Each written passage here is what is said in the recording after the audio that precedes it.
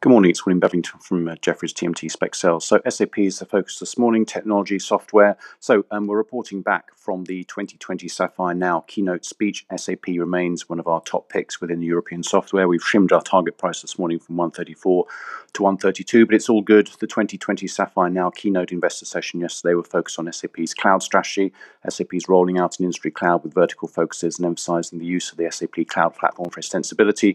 Going forward, the company will focus efforts on its core portfolio and applications where it's number one or number two in the market, with partnerships likely for the remainder, which could result in more focused SAP than in past years. In the note out this morning, we're focusing sections on the current business environment, shifting cloud strategy, to partner or not, growth versus margins, looks like both's on the horizon, and finally highlighting the attractive valuation, 7.9 times EV LTM recurring revenue compared to 9.2 times European software median.